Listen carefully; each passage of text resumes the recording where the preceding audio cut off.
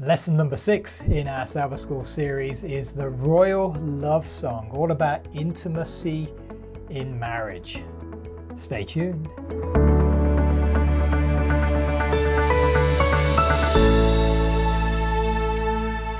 I'm Paul. This is my lovely wife, Carolyn. Wife is going to be all important in this presentation. We're from the home place. We're glad that you tuned in. Intimacy in marriage. It's a good topic. Hot topic. Marriage is a very sacred friendship when you think about it. There's no other friendship like it.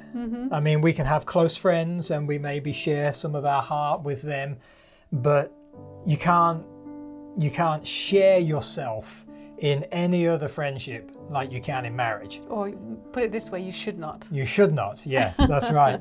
And because marital intimacy is a real gift from God. Right. It's like a present that God gives us. Yeah, something very special. Very. We're going to talk about later on how that should be reserved until you are married.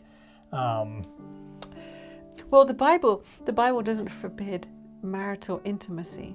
It just has a time and a place. Yes, that correct, should be. correct. Now, this week's lesson is based on the book, The Song of Solomon, but that's not an easy book for us to just pick a verse here, just in a 15, 20-minute program. So we're not going to refer to Song of Solomon a huge amount. We're taking the principles that it was trying to put forward. We do have a few scriptures for us, but it seems so oftentimes that intimacy in marriage just doesn't happen. It's the world is trying to pervert it into something that it never was. And I think that what happens is we get so busy in our everyday lives with, paying the bills and taking the children to school and, all that kind of stuff that, intimate, you gotta be kidding me, I'm exhausted. So I think the devil's plan is to bury our marriage under a bunch of other stuff that's good in and of itself. There's nothing wrong with trying to make a living or looking after the children, but if that takes away, or if that eclipses what God intended for this very, very special friendship relationship, then those things have to be put in their place. Right. Sunday was talking about the physical side of intimacy. Well, I was just thinking that, when God was done with creation and he was finished up with creating man, he stood back and said it was very good. And I think that meant he designed us to be attractive. Right. To be attractive to each other. And he had a plan in that. He didn't just make us look awful so that none of us ever wanted to see each other. That's right. There was a reason why he did what he did. He made the lady's body appealing to a man. Right. I know that. And presumably a man's body is appealing to a girl. But it seems that men are a lot more visual these days. I think men always have been. Right. So... And now, of course, here we are 6,000 years later, and we're doing our best, girls, right? But we're not quite as we were back then. No, we're not Adams and Eves anymore. But that does bring up a point that if the intimacy in marriage is to involve each other's bodies, then doesn't that put an onus on us to do our best to look after our bodies? Absolutely. We're told that our bodies are the temple of God, because God wants to dwell there. But also it is very important, I think, to each other that we do our best. Now, that might mean that if you're young, everything is proportioned nicely, but when you get a little older, you can't but help that, some things... It doesn't all work out that way. No, some things sag and stick out, and it's just... I wasn't going to go specific. But we all know it. I mean, just being real. So, physical side of marriage is very important. And I think from a lot of the guys that I've spoken to, and some of the men's groups that we've had, oftentimes the topic will come up is, why won't my wife do anything? And they're not talking about, cleaning the car or doing the dishes or whatever. They're talking about, intimacy. And I think a lot of guys we don't necessarily, this isn't right, but we don't necessarily need too much of the emotional and the mental to be sexually excited. But it seems from your talking to girls that a lot of the sexuality comes from the emotional and the mental connection that you have. And that's a really important thing for guys to understand. Just as girls need to understand that most guys can, jump to it at the drop of a hat, most girls can't do that. Right. That's just the way we're wired, and the way you guys are wired is a little different. I heard one brother say that guys are a little bit like a microwave. You press a button and it's on. And, the heat is there right away. But girls are a little bit more like a wood stove. You have to feed it wood, you have to get the kindling going, and after an hour or two, it's kicking out some heat. And well, I described it as guys are ever ready and girls are never ready. Well, but let's delve into that a bit. I think what happens, at least from our experience, what happens is when the mental and the emotional intimacy is not there, the girl can't jump straight into the physical. The guy can. But it devolves on us as guys to make sure we don't try and separate out this beautiful friendship that we have into it's just physical. Because it can't be just physical. It has to be mental and emotional and spiritual and a bunch of other things for the physical intimacy to be at its best. And I was just going to go back to talking about how God made us, and you mentioned about that as we get older we kind of have to keep ourselves up a little more, and I think it's really important that we in our marriages talk about the things that we appreciate. So I know, for example, that I wear my hair the way I do because my hubby likes me to wear my hair this way, and I like to do it too, but primarily it was for him. And I know and my grey highlights are just for you. You're funny. And we have often gone through the closet, particularly my closet, and he will go through and say, I really don't like that, but that I really like. And for me, I want to wear what I know he likes, what I know he finds attractive. That doesn't mean that I dress to attract all the other guys out there.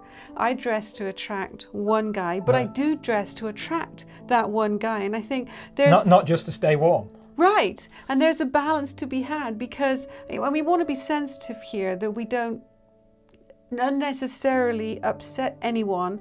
But if your husband is not attracted to you wearing everything down to the ankle and down to the wrist and up to the neck, you may have to rethink what your closet looks like. Well, let me just speak very openly that if the wife is dressed so modestly, like you say, over the top, in right down here and right up here, and the skirt dragging on the floor or whatever, okay, that's very modest.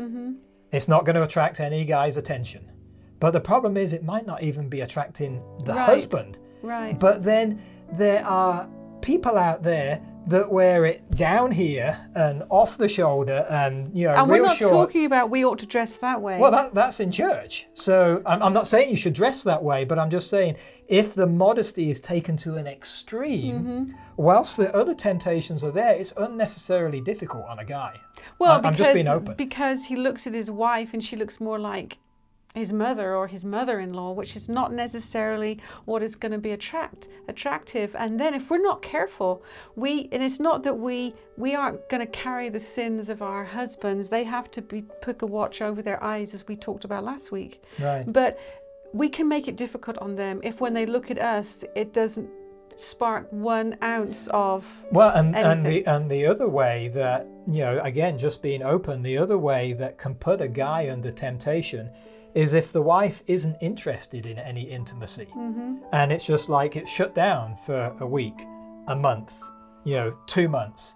The guy is still, possibly still... Well, we're going to go on to a Bible verse, but we're not there yet. Yeah, the guy is still revved up. And if his wife is shut down, there's a temptation there that needn't be there. So we were going to go on to Tuesday, I think. Oh no, Monday was. I'm on Monday. Love in marriage, in terms of for the physical intimacy to be in place, there has to be this super good friendship, like we were saying, and that friendship has got to be. That's where it starts, at a friendship. Yeah, that's right. That and friendship it blossoms into this physical intimacy. Yeah, and I think if we try to add the physical intimacy and the friendship isn't there, then that's very damaging. I'm sure that they could do studies on that. And that's find really what society is into. Yeah. You just bump into each other and think, oh, there's some chemistry, bam, and off you go. Right. But you don't even know the person, you don't know anything about the person, and it's just cheapened intimate love into something that is just desperately and it's cheap. Never fulfilling. No. So then it's another person and another person. Right. It's not the multitude of people, it's the depth that you go with that one person that will give the satisfaction. And that friendship has to be built on unselfishness. Any friendship has to be built on unselfishness. But in the marriage, if I am serving you unselfishly, even with my body, and you the same, but in every aspect of unselfishness, that draws us together. Right. And it makes the intimacy so much more. Right. And if we have a beautiful friendship in marriage, and we're close in every way, but there is no intimacy, this is not what marriage was about. Right. That intimacy is a vital part of marriage. It's if you don't have that in your marriage becomes dry. Yeah. Well, you have lifeless. You have friends, girlfriends, and you're very close, and you're spiritually close, and maybe emotionally and mentally close, but obviously there's no physical there. So obviously the physical is kind of like. I was going to say it's the icing on the cake, but it's part of the cake as well. You can't separate it.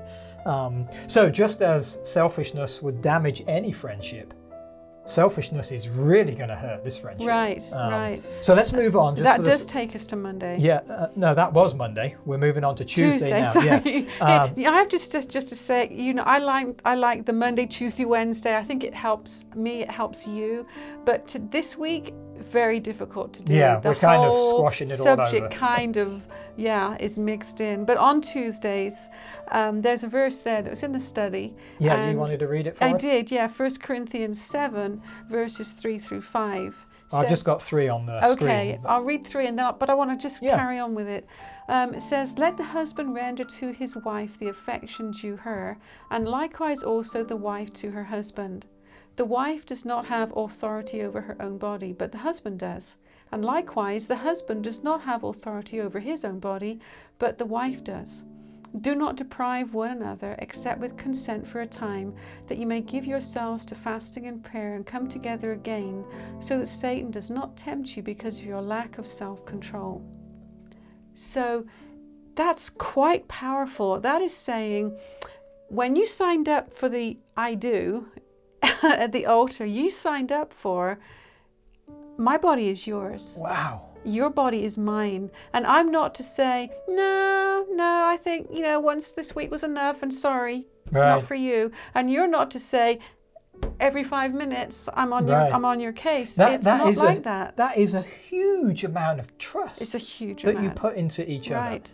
It's hugely vulnerable. Yes. Which is, but isn't becoming one physically super vulnerable as well? Right, and then this vulnerability is so typically, because it's often this way, it isn't always. I mean, we women have all kinds of hormones going on that thankfully you guys don't, and as a result of that, it changes things. But in what this is saying, it's saying that you have needs and you're vulnerable coming to me with those needs. Right. And I have needs and I need to be vulnerable and come to you with those needs. Yes. And between us, we find a balance that balances male, female personalities and whatever needs are happening at the time. It's total unselfishness because, okay, so your body is mine, but you're also Christ's. And I love you unselfishly. So I'm not just going to feed my own animal passions and just pound on you, that wouldn't be love. And the same the other way around. So we have to be super careful, guys, that we don't use our wives for our own unsanctified desires. It has to be, we have to come together in mutuality, in a this is us, not just me and you. Right, and I know we have been in marriage seminars and marriage, small groups, breakouts, all kinds of stuff, and often this animal passions phrase comes up, and sometimes it can come up with a kind of loaded emphasis. If your husband is interested in intimacy, 3 times a week, then he's an animal and we're feeding animal passions. And for some people once a week, for some people once a month, that's still viewed as animal passions. But I think if we just take the word animal and think about that for a minute. So think about when animals go on heat, how desperate they are to get to the opposite gender and do what they do multiple times and in a frenzied fashion for that season, and then it's done. That is not what we're talking about. And if we do that in marriage, it's very debilitating, and that's not love, that's abusive in a way. But I think the normal, once or twice a week, 3 times a week, whatever, that we want to be involved in intimacy, but that does not come under animal passions. Yeah, umbrella. But you can't even put a number on it, because if the wife is sick, once a week's probably too much. Or when you're older, when you're newly married, so you can't give a number. I know some people have said once a week. The thing about the Bible and spirit prophecy is that it's very clear that's not very clear. Right. Yes. It's not there. A lot of these very specific nitty-gritties are not there. And there's very good reason, because the seasons of life are very different for each couple. Yeah. Wednesday was talking about staying sexually inactive until marriage. And actually, this was a verse that I found in Song of Solomon, that we could just take this one verse. Even then, it takes a little bit of the context to get it. A garden enclosed is my sister, my spouse, a spring shut up, a fountain sealed. This was a lady on her wedding night who had stayed a virgin all the way through. And that obviously is God's ideal for us. Doesn't always happen in this crazy world that we're in. It seems that very few actually get to the altar with that. So what happens if you had a fling at some point? I want to answer that, but before that, I just want to say that you realize how very important it is, the decision that you make to pick who you pick as your spouse, because you pick the wrong person and it can cause all kinds of havoc. It's a big deal. So we're going to be this intimate emotionally and physically and spiritually. And my body is yours, so I want to make sure I pick the right kind of yours. And we're going to do that for our whole life. There's no exit. Until death do us it's part. Throw away the key. This is it. Right. You got to be. That's why we're counseled to pray 3 times a day if you're thinking about getting married. Because it's super important. It's going to. And then, so what you're leading up to saying? So what if we have been one of those people that didn't get to the altar in that state of purity? Right. So then what? Well, do you have it? Yes. 1 John? Yes. 1 John 1:9 says, if we confess our sins, he is faithful and just to forgive us our sins and to cleanse us from all unrighteousness.